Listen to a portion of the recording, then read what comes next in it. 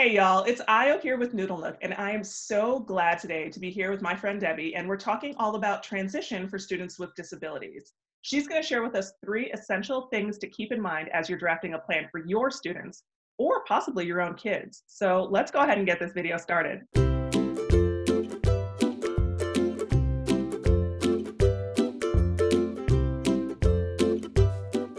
Hey Debbie, how are you doing today?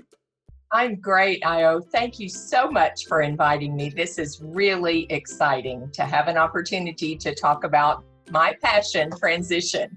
I literally am so glad you're here. You're like one of the most awesomest, is that a word? The most Yeah. amazingistest women in the business. So when it comes to transition and the depth of knowledge that you have, it literally, like, I feel like I should bow down because you are just a wealth of knowledge. So I am actually so glad that you're here. Oh, thanks. But I really have to give credit to all the parents that have been so open and so sharing over the years, showing me the path that they were walking with their students.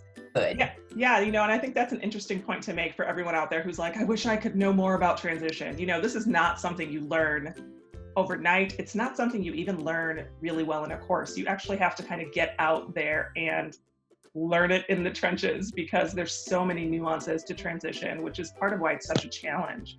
So yes, I completely agree. Like every family that you meet, every transition that you plan through helps you to get this depth of knowledge to apply to the next family in transition. Tell us a little bit about yourself. Oh my goodness. Well, I'm an old dog. I've been at this a long time, but it's certainly been an interesting journey. I can remember wanting to be a school teacher when I was 5 or 6 years old. And my dad set up a bench and chalkboard in the garage so that I could have all the neighbor children in that would sit still. And I would go to the board and write things and point, and I just thought I was all that. But in my first grade year, I lost my hearing due to a number of infections and an injury that I had. And there wasn't special education. There really weren't ways to accommodate back in the 60s. In the old days, cave days of elementary school. And so going through public school, not having the foundation that I needed to be a confident reader really shaped the way that I felt about school and about what I was going to be able to attain as an adult. So That's insane. I had no idea that you had those challenges with your hearing. I can only imagine how that would impact the process of going through the educational system when there weren't really a lot of good supports for individuals with disabilities and specifically hearing loss. as so many people do that have a hearing loss, I learned very early on to fake it and do a lot of lip reading, which came into, it was a big benefit when I became an assistant principal years later, because I could lip read across a crowded cafeteria and the kids never could figure out how I heard what they were planning when I would catch them before they would do something they would have regretted. That is They thought I literally had the funniest thing I have ever heard. they thought I had the whole cafeteria bugged, but I was just reading their lips. Okay, well, so So now we need to make sure that we include lip reading in teacher coursework. I feel like this there is you one of the go. things. There, you never know what skills you'll pick up along the way that will be helpful. Exactly. Well, that's amazing that you were able to accommodate your way through it. But you were mentioning that you found challenges in reading. Because I missed a lot of first grade and missed those foundational skills, they didn't have full language back in the 60s. So when you were being taught phonics and lots of different letter sound correlation, when you miss that, you don't have the building blocks to become a fluent and confident reader. So I developed skills that were great at word call and could always end up sounding things out, which was kind of unique to what my disability had been. But it really never gelled for me in comprehension and retention. that continued to be a struggle until I was 21, in the Philippines as a military wife, bedridden for a period of time during a pregnancy, and had literally nothing to do except listen to TV or radio that was in a different language than what I really understood, or friends and neighbors would bring by boxes of library books. And through just immersion, practice, and patience, was able to build that foundation that then convinced me that non-readers or struggling readers can be remediated. You know So, what's insane is that you are one of the most epic educators that I know, and it's insane to think that at the age of in your early 20s that you were challenged with reading. I mean that did that not blows my mind a little bit. I avoided college because I thought I would be a poor student. So did not get my first degree until I was 30.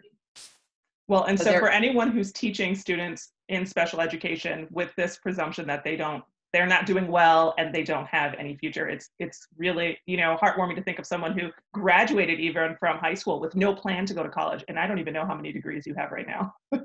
I think it's sitting at 5, but I have my eye on another program. I mean, but that's really like to say that when we're done with K-12 that we've mapped the plan for a kid for their whole life. That's really not true. There are still opportunities to be had in adulthood for students with disabilities. So I love that story. Thank you for sharing that with us. Oh, certainly. And so all of those steps, things that I viewed as missteps or failures along the way brought me to the last 10 years of really having a passion for transition, understanding that there really, if you want something, there are accommodations or steps that you can take to get there. But that all of the skills that you pick up along the way can be valuable. And hopefully that's what I'm sharing now as a career counselor and transition advocate in the community since I've recently retired from public school. Yes, and congratulations on your retirement. I think I Thank hate to say you. it, but like this was a good year to go. I mean, It was not planned. For those who thought that I saw COVID coming from the coast and bailed, I want you to know I had been on a plane from California as recently as March 1st. Did not have on a mask, did not understand contagion, could be so life-changing. I just had made up my mind that it was time to open my counseling practice and be free to say some of the things that I wanted to say to students and families that I really, couldn't say as a public school employee. well, so you have now transitioned kind of from the public sector into the private sector, but I'm guessing that the problems that plague not only parents, but also teachers within the realm of transition for students with significant disabilities, it's probably stayed pretty much the same between those two environments. What are some of the complications of planning for transition that most people have trouble with? Something that I've seen really not change a lot nationally or even in our state of Texas over the past 10 years is that we're still not speaking the same language. Parents, students, and teachers aren't sharing a common vocabulary that can help us understand one another and understand the nuances that'll make a plan successful or really very difficult to achieve in supporting a student.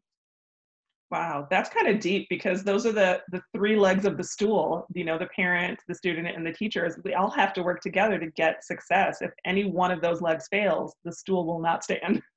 So that we're not even speaking the same language has got to be a big challenge for anyone involved in that process. Just the term graduation is debatable because when parents or students speak of graduation, They are envisioning a ceremony, whether it's virtual now or not, a diploma, since we're a one diploma state in Texas. But in schools, we don't help students and parents understand that if they're going to assert their idea rights and stay in school for post-secondary training or expect that from the district, we shouldn't be using the term graduation. We really should talk about their rights under state law to participate in a ceremony, but that diploma should be coming along with the end of IEP process. And I know many of my colleagues and folks that work in counseling as well as advocacy may not agree with that. But it's very hard to say, for me, to say that a student has the right to self-advocate, and then we really are not clear with them about whether or not they're leaving after their 12th or 13th year of public schooling, and what the goals are, what the tasks will be for the next year or 2 years or more that they are working on, why they're working on them, what they're working toward, and what happens if those things don't work out, or they train to work as a cook and they find out they're afraid of gas stoves or open flame, and so they want to open their own business in some other field. How do we help them address that? Well, and it's very interesting that you talk about that, because there's this overlap. We've had this shift in perception where our students who had especially significant disabilities and took advantage of their educational options past 18, that it didn't really seem like it was with purpose. It seemed like it was just as part of an option that was available. And we've shifted a little bit now, and we're continuing to shift through this phase of trying to think about the outcomes for the students specifically and how we can meet the needs of those outcomes with this extra time. So if those outcomes don't align with the services that we provide in a standard, school building, what else is there? What other options are there? Because we are trying to think about those years as being meaningful and purposeful, not just I'm passing time because I can. So that's interesting that you draw that line, that we do have to kind of speak the same language, because there's this shift in mentality that we're asking our parents, our teachers, and our students to all do, to think of K-12 ending and this extra time being with purpose to drive us towards our outcome. I have to admit, I'm a little surprised that stay-at-home policies, or the time that we were not in school buildings together over the past 6 months, hasn't sparked richer conversations, more honest disclosure from the school, from the educators, as well as from students and their families.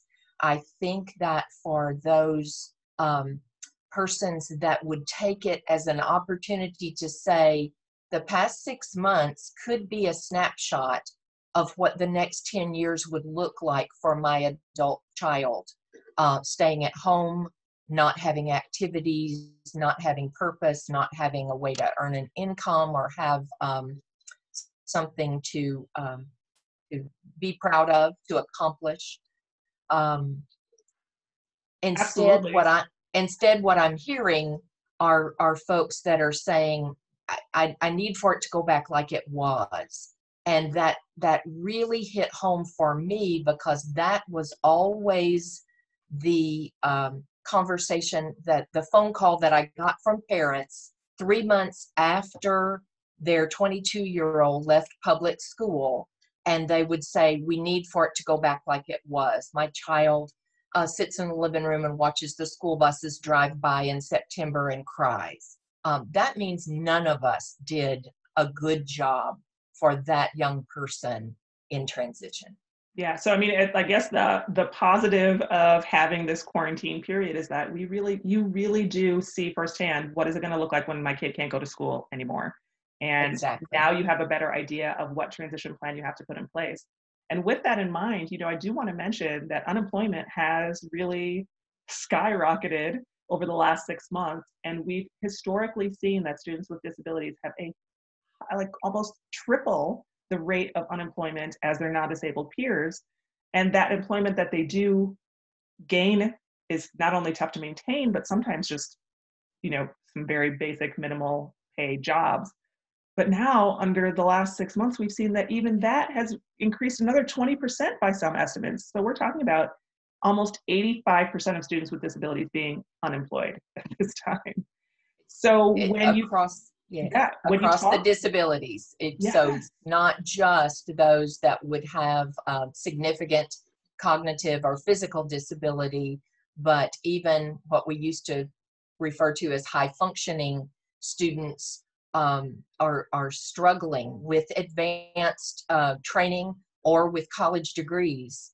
The numbers are still staying the same, that more than 75% of students with autism, for example, are unemployed well into their 20s and 30s, and they're just not enough employers ready to embrace accommodations, not changing. I heard someone talking about this yesterday, not changing workplace policies. If you, curse at a customer, you're still going to lose your job, no matter your disability. Nobody's going to guarantee you the right to work if you're not following policies. but some people think that their child with a disability is going to have those options. So I'm glad you said that. And so we need to be talking more honestly, and we need to find a way with our great community partners, with chambers of commerce, with the relationships that our principals and administrators have had for years with community members. We need to find a way to speak more honestly about what the workplace demands will be, and then how are folks with disabilities going to accommodate their work environment. Yeah, and I know that no teacher, parent, or person with a disability could have seen the pandemic and its fallout coming.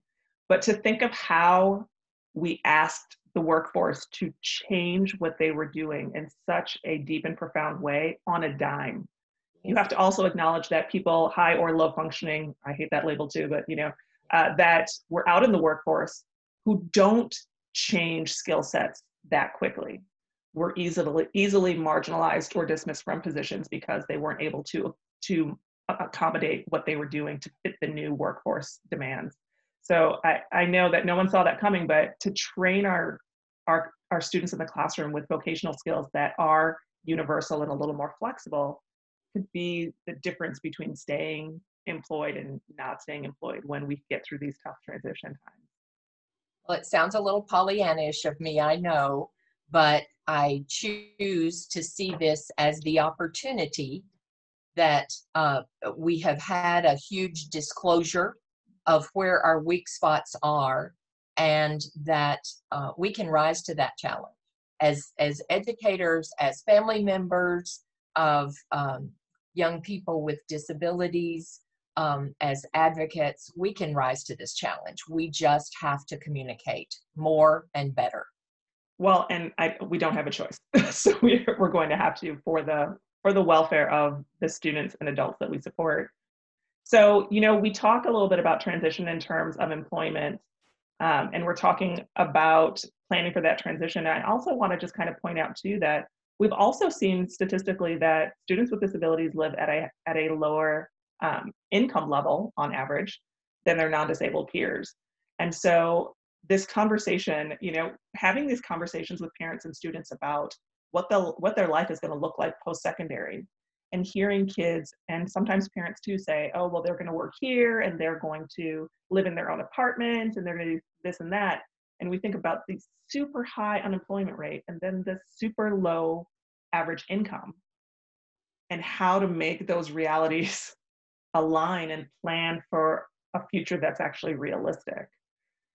That reminds me of when I drive down the freeway and I see an $80,000 or $90,000 car, and think, oh my goodness, I bet that's so comfortable. I bet I could really drive well in that. But the chances of me buying a car that costs 3 times what my current car cost are very slim.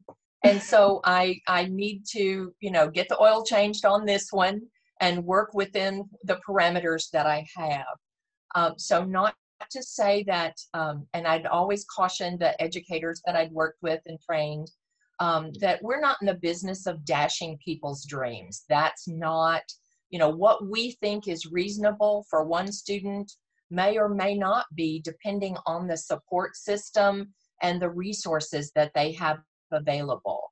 I know people that have taken out student loans to go to school when people thought that they couldn't afford or would never be college graduates, and that degree may or may not have helped them find their first job. They may have had to amend that plan.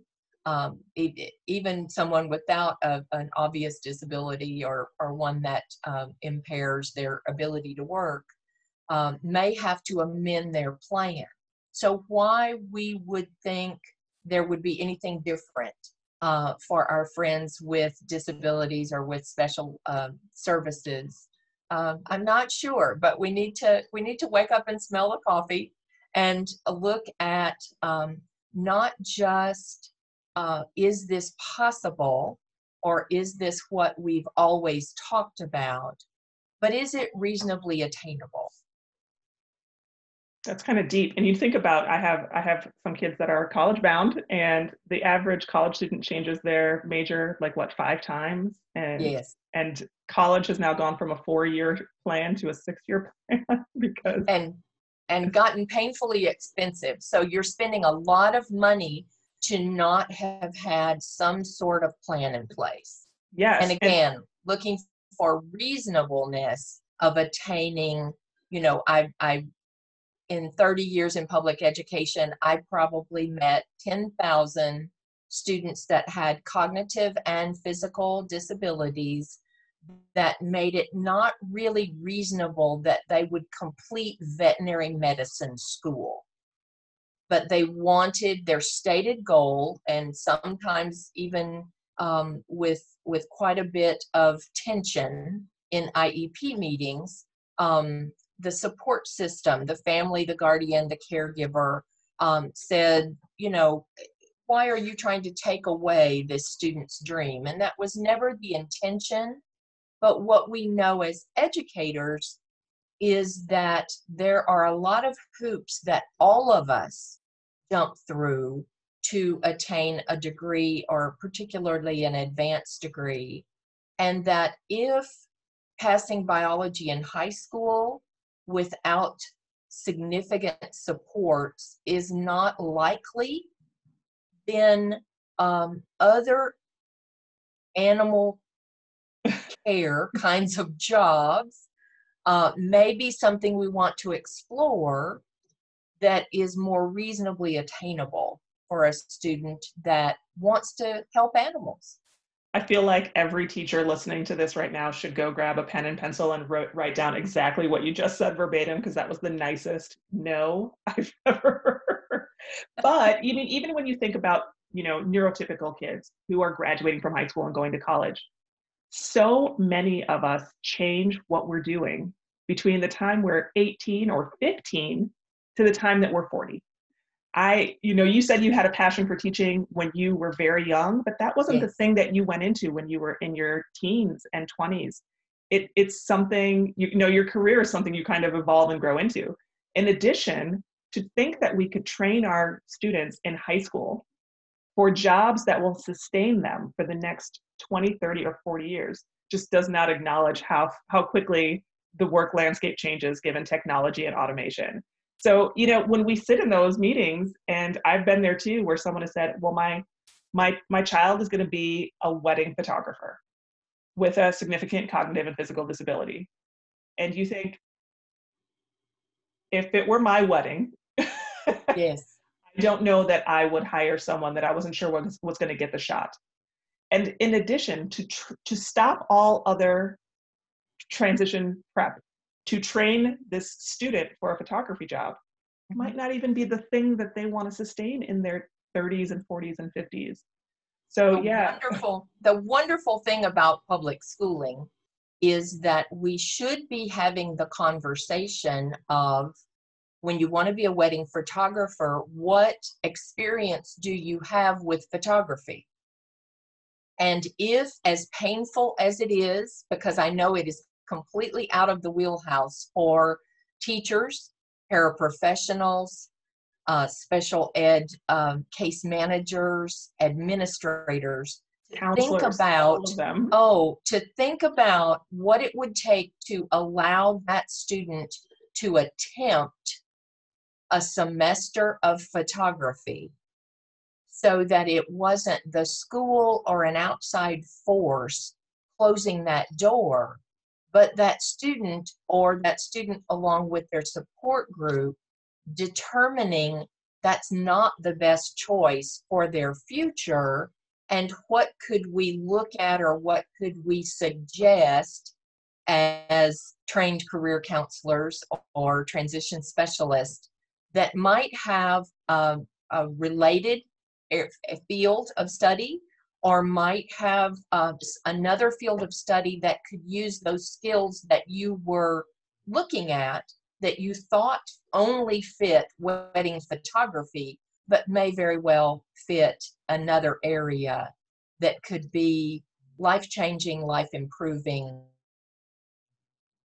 Absolutely. And it's and not just really meet the dreams. Yeah, and it's not just students with disabilities. I mean, this is a conversation for any parent, any student, any person, because you want to capitalize on the things that you love and enjoy and are good at, and find a career that takes all of those things into consideration and allows you to earn a decent wage. So, for this student with the dream of wedding photography, it was, how can we work on underlying skills? What is it that you love about this that is what draws you, and how can we capitalize on that?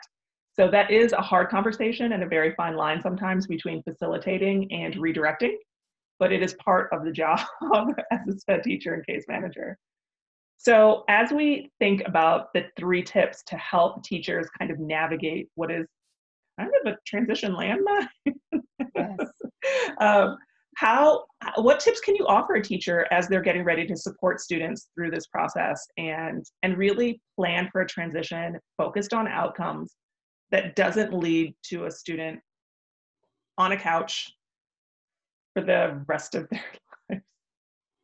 Well, I want to start by saying I recognize that this could sound condescending, and I do not intend for it to, because I respect educators. I can tell you who all of my teachers were that encouraged me or tolerated my idiosyncrasies as I was going through public school and beyond, and professors and others who encouraged me when I did not believe that I could ever be sitting here with you today talking about this and talking about my journey. But the fact is that in most systems in public schools today, the people that are being asked to do transition, to meet the law and the intent of the law for transition, are not properly trained. They don't have the time. It was a job or a task that was added on to a leaning tower of other tasks that have been piled on special education teachers and others over the past 40 years, to where the job description of special education teacher or para is almost laughable. If you just look at it, get an amen from anyone out there, just yeah. If you look at it in isolation, it's really not possible.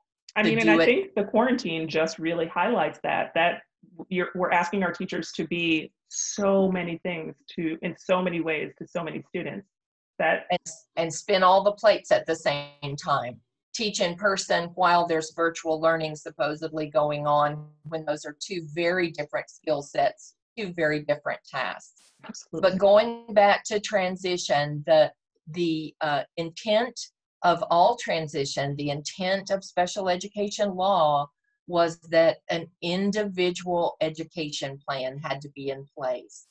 Well, when we start through economy of size or lack of time or any other excuse we can put on doing transition well, to say we didn't take the time to get to know that student, know their skills, preferences, interests, and needs. You'll hear me talk about SPINs all the time: skills, preferences, interests, and needs of that individual.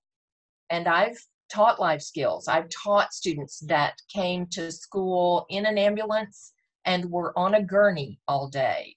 And I've also taught students that had physical disabilities that did not stop them from going and getting a master's degree at Texas A&M University. And I've taught lots of students in lots of different areas. So I feel the pain of a teacher trying to get started in doing transition. In fact, my daughter's company that I've just gone to work for, ACE Resources, and that stands for Advocacy, Consulting, and Empowerment. And that is our mission. We are ready to publish. We're going to put on the market some documents and packets for parents and educators September 1st, so that they have a guide to start talking about vocabulary in the same way, but they also understand that students in their own individual way need to be allowed to determine their interests and their needs, brag on their skills or show those skills in positive and reinforcing environments, and make that be the first step of transition planning. A transition plan that is done without the student should be so rare that I'm called in to consult. Well, and I love the acronym that you just said. The SPIN is great. So anyone who is actually taking notes, write that down again: student preferences, interests, and needs. And any teacher who is working with a student with a disability should have access to that information from the time a kid sets foot in a public school building till the time you stop servicing that child. Those things you have to know to draft good behavior plans, to draft good IEP goals, to draft good transition and outcomes. You have to know that. So make sure you always know the SPIN. Always know the SPIN. So Debbie, I'm excited that you're going to make some resources, because that alone is gold. It's just so much the intent of special education law and special education services, is that those things would be individualized. And I'm speaking, remembering the secondary teachers, middle school and high school teachers that would come and say to me, even those that really wanted to master this, that really wanted to be great at transition and felt the obligation to their students, would come and say, I have 45 minutes off during the day. Often I spend that 45 minutes in an ARD meeting, an IEP meeting. How do I reach the 20 or 25 students on my caseload that I don't teach during the day because of the way that the difference in what case management or special education facilitation looks like in elementary school, where you have more access to the student, you have more access to your colleagues or teaming, you have that expectation of parents that you will be calling, you will be asking questions, and you will be talking about the student and their needs and their preferences. We lose that somehow at secondary, yet the legal obligation is still there, that Absolutely. we would be acting in that way.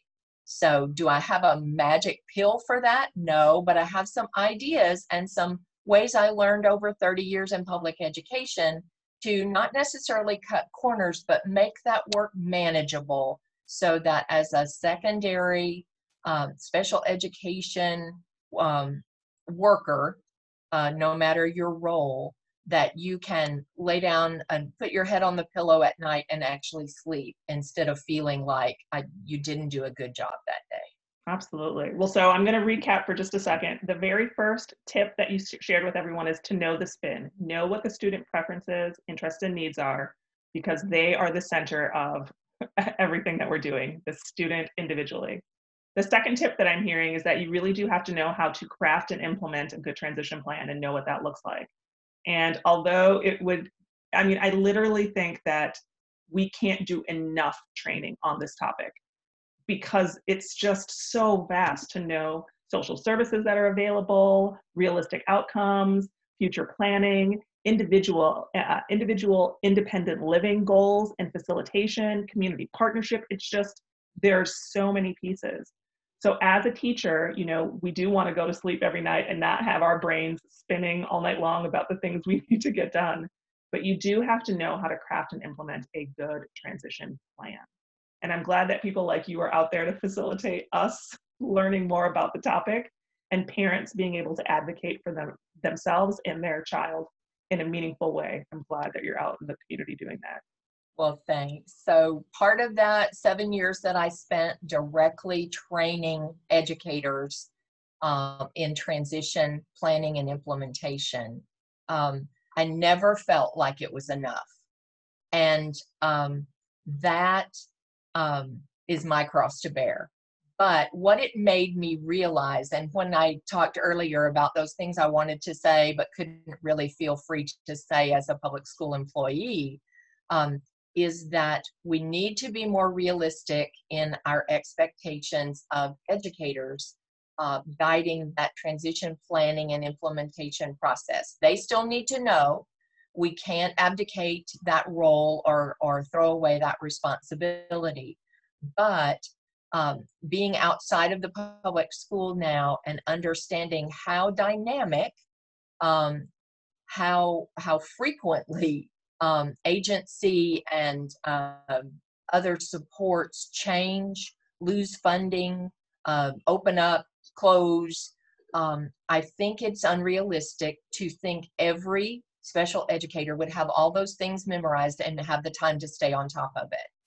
So what I'm hoping is that in the future that the schools will promote advocacy centers, parent centers, disability rights Texas, other places where families or students who want to self-advocate can access those resource lists, those references, but we're going to have to teach. We're going to have to support students learning how to look up references, determine which ones they want to try or contact, and have parents see that we're going to be handing the baton back to them if the student is not able to move from their own self-advocate to adulthood successfully, that those parents are going to have to be ready to reach out and take that baton back and do some of that outreach, some of the resource investigation and access as the loved one for their young person. Absolutely. Well, and so many of those things that you talked about, we want our student, our children, our adults with disabilities to be empowered to advocate for themselves and be their own, the driver of their own future. But so many of these supports actually need to be applied for or started or in place when sometimes kids are born. Some of the lists for social services are 10 or 12 or 15 years long. You heard me, years long. And you want to get on those as soon as possible so that when you need them, they are there. So when you're talking about advocating and parents being involved and kind of that shift in power and how to balance all of that, there is a point where the parent does have to be the primary driver because we need to start this process young. Absolutely. Unfortunately, I was born and raised in Texas, so it is my home. But unfortunately, we are not even in the top 10 or top 20 or top 30 of states that access Medicaid waiver programs or other things that are in that area that you're speaking to of 15 to longer, 15-year waiting lists. Social Security or supplemental income from the Social Security Administration is a different area. The qualifications or the application process is different, but not necessarily less difficult. So those are things that parents really need to start being aware of, or students need to be involved in conversations early on about what does that look like? How is that going to help me? Is it something I need to pursue or at least apply for? And then if I find out when I'm 22 I don't need it, I can say, gee, thanks, and we'll move on. Right. But you're absolutely right. There aren't enough resources. And many parents, I was shocked the first time I heard it, but I certainly understand that many parents believe that because ADA, the Americans with Disabilities Act, allows for curb cuts and braille signage and other things out in public areas or in private business, if it's a large enough business, they believe erroneously that that will can be used to meet their individual adult child's needs when they're out in the community. And it's just not true. There's no real law that compels anyone to have to hire your child, have to retain them as an employee, have to retrain them if things are changing in the workplace. Those just aren't things that have been proven in the courts to support adults with disability. Well, and I think that's why the suggestion that you make that school districts and parents and individuals with disabilities have a center for transition, a place to go to find information, truths, instead of falsehoods that somehow get perpetuated inside of these communities. But to find the truth, to find supports, to find information, it is so overwhelming for so many parents when you have a young child who you find out has a disability, or have an older child that you find out it has developed a disability, to try to navigate all of the things that are involved so that you can support them the way any parent would want to. It's overwhelming. So the suggestion that you made is great. I love the idea of a resource center. Many of the folks that have been kind enough to allow me to do professional development with them or train with them have heard me say that I have 4 grandsons, and 3 of them have received special services, 2 through special education and 1 through 504. So I am very aware that every day when you wake up and you have your neurotypical, whatever that is, children or child in the home that has a routine that needs to be followed, meal that needs to be prepared, lunch needs to be packed, homework needs to be checked, that those things in and of themselves can be time consuming to overwhelming, just depending on what else is going on in life right then with you. Add to that a child that has divergent needs, and your day is almost more than you can tolerate some days. And I'm speaking from experience, because bless my daughter's heart, she is a young woman in her prime of life who made the choice when I offered to come and live with me or share a house with me so that she would have some support as she parented children with special needs. Absolutely, because there's no 4-day weekend or long holiday or summers off as a parent of a student with special needs.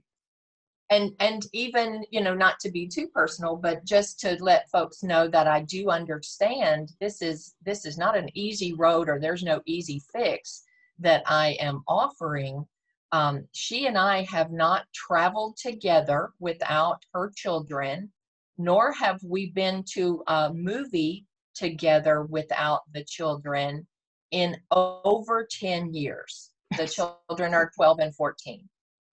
Because because we were for years terrified that if something happened to both of us while we were out together, that there would be no backup. I'm an only child. She was an only child. And so just recently, like this summer, since COVID, we have amended our wills and our estate plan and put up a trust for the child with more significant issues, and a college fund for the other child in 504. But putting those things off was something that I can admit now was just so emotionally overwhelming that I didn't have the energy to work 10 or 12 hours a day, many weekends, do the study that I felt like I needed to do to stay up on what was going on in transition, and then have any energy left to say, this is what we want to have happen for these children when we're no longer here.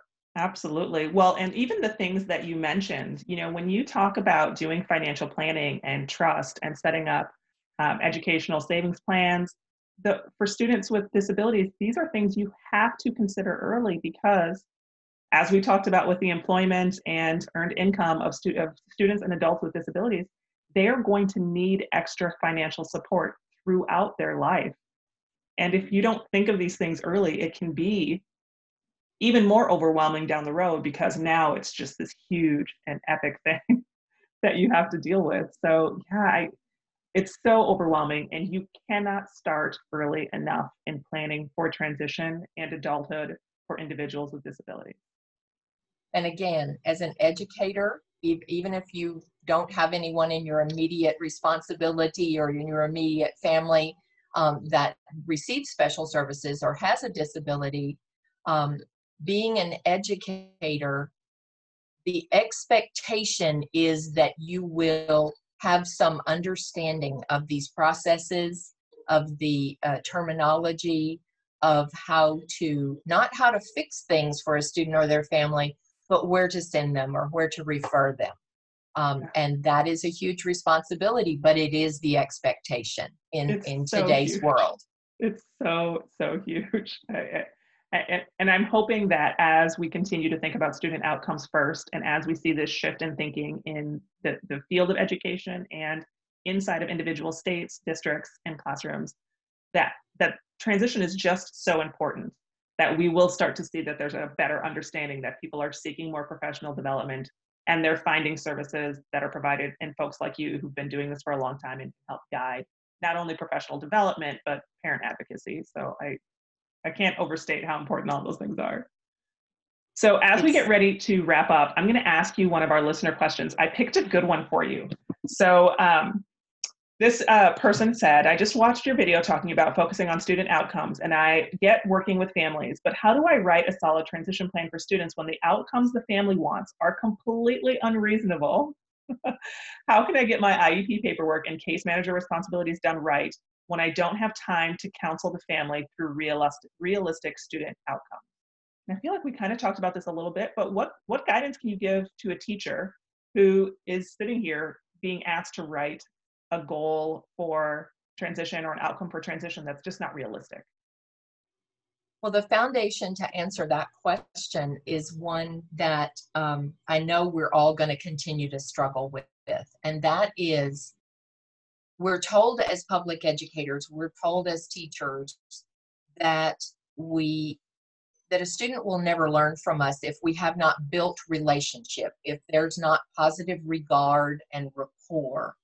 And from being a trained counselor and a licensed professional counselor, I went through all the coursework. I went through all of the internship and practicum to know that those things are not just you make a 10-minute phone call and you have a good relationship with a student or their parent.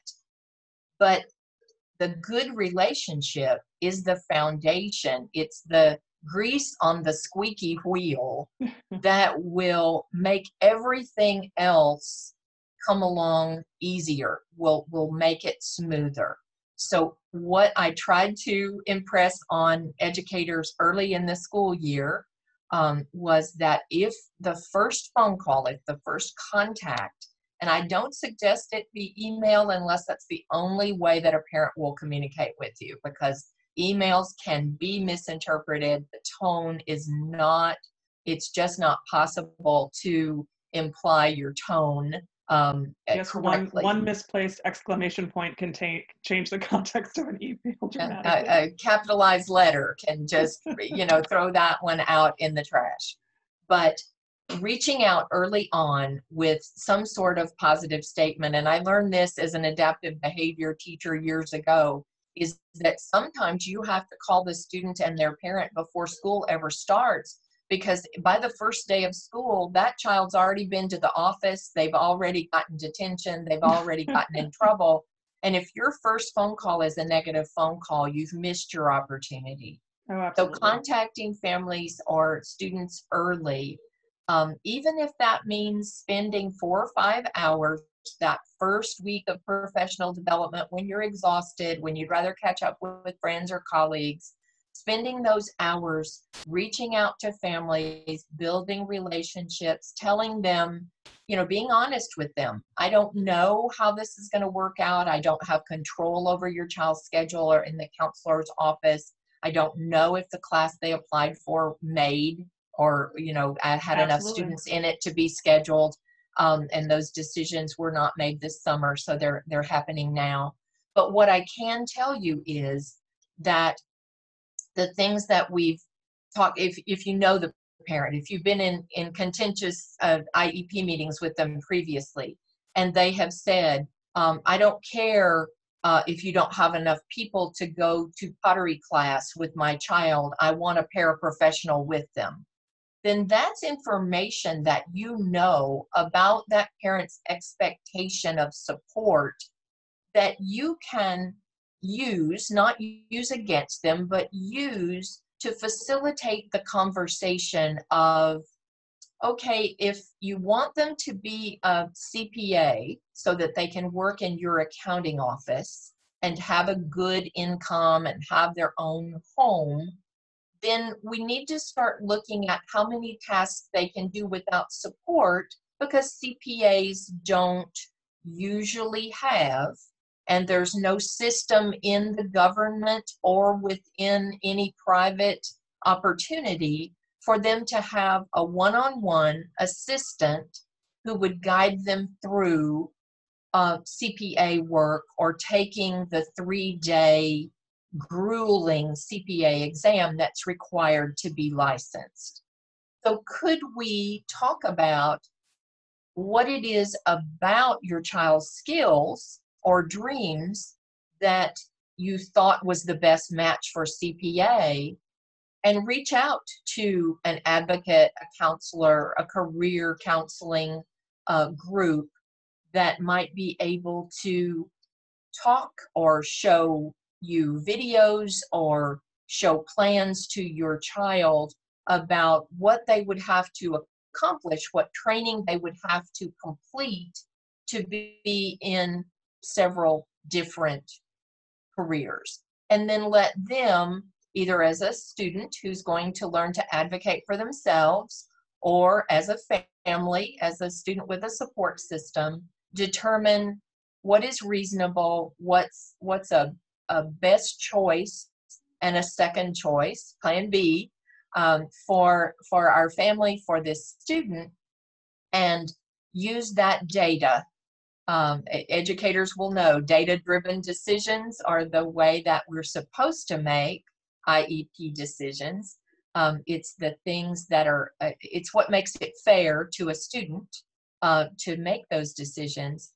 And so if we use those data-driven decisions and then access resources like here in Texas, the Texas Workforce Commission has a wonderful pre-employment transition program that they have moved on, again, on a dime, moved it to virtual submission so that students that needed to be working on pre-employment skills still have that opportunity, even if it's not best choice for them to be in person right now doing those things.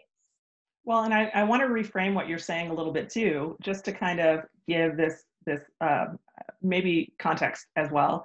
When a parent is asking for things for their child, they're not doing it maliciously to make you have a bad day. They are coming from the perspective of trying to support their child with a disability and get them the outcome that they see with love and purpose. It's never out of spite or just to be difficult. I mean, we've all worked with tough parents, but they're not doing it to be a tough parent. They're doing it because they love their kid. And when we have parents who are making requests that sometimes seem unreasonable, they're not doing it to be challenging. They're doing it because they see that that outcome is desirable for some reason. And like you said, if you don't build a relationship so that you can ask questions about the reasoning, you won't ever get to a good transition plan. If a parent is saying that they want their child, like you said, to work as a CPA, and maybe they have a significant cognitive disability or a learning disability, or they're terrible with numbers, and the parent says, no, but I want them to be an accountant, we have to find out why. Is it because their sibling is an accountant and they can stay and work with their sibling as they age as a parent? Is it because they themselves are an accountant and they want them in the office building with them?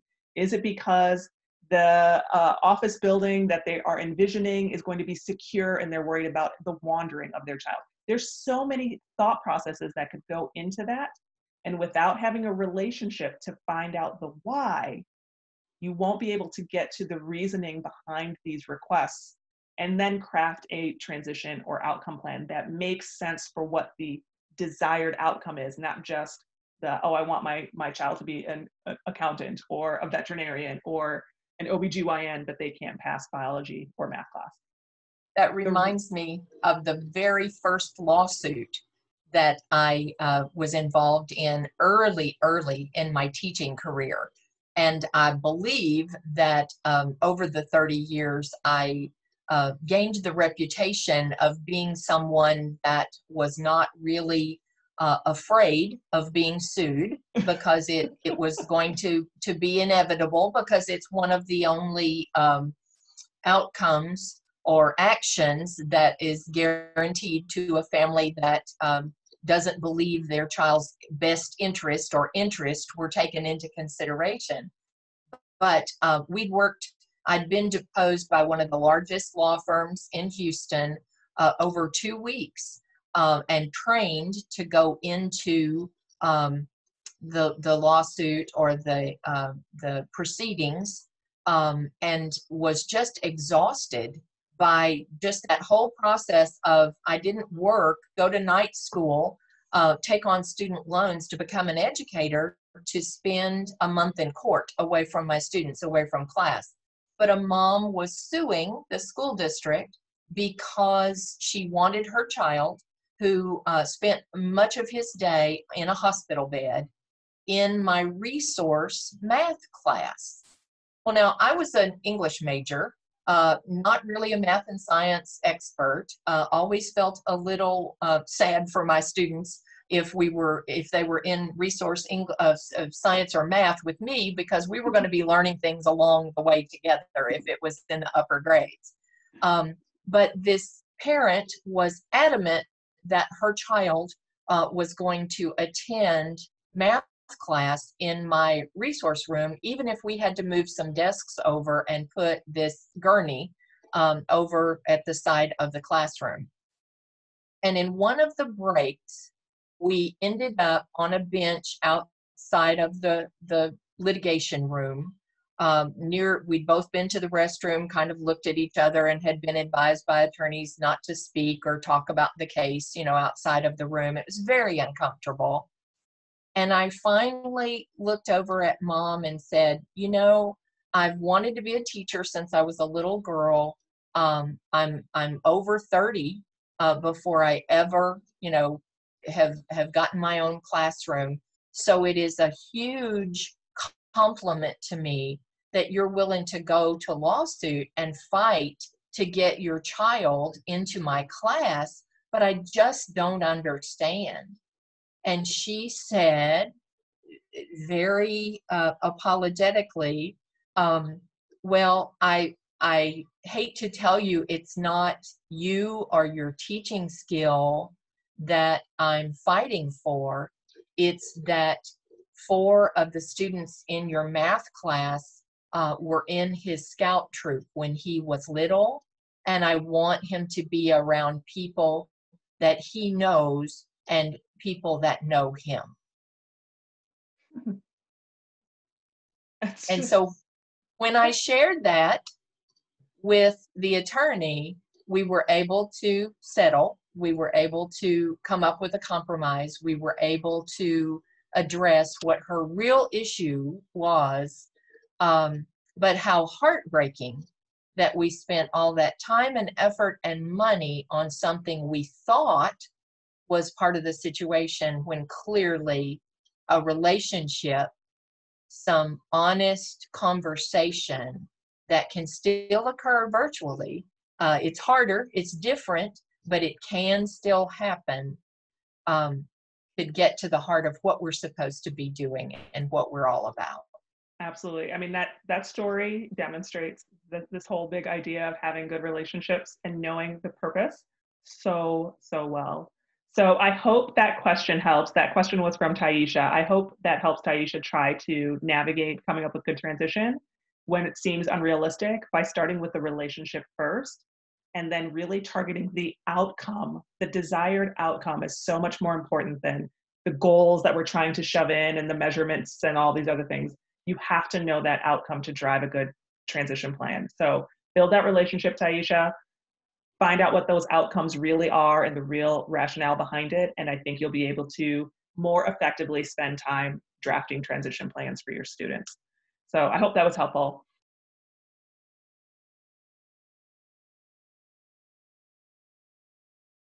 While there is a plethora of transition books, manuals, websites, webinars, that you could be totally overwhelmed in time by learning more about transition, that there is no magic book, there's no Bible that's going to do transition for you. But I believe that as I have just left the public education sector, that I understand what good, solid, quick transition planning that's thorough and individual requires.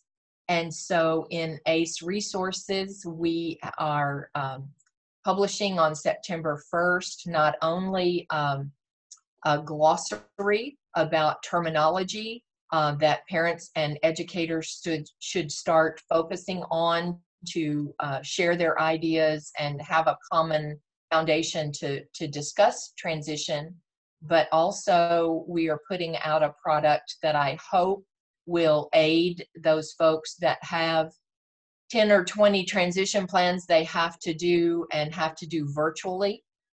It's a different skill set than what they're used to doing, sending a para down the hall to pull a student in and ask them a couple of questions and write that out and get that ready for that IEP tomorrow. Yes, I know you, I was there.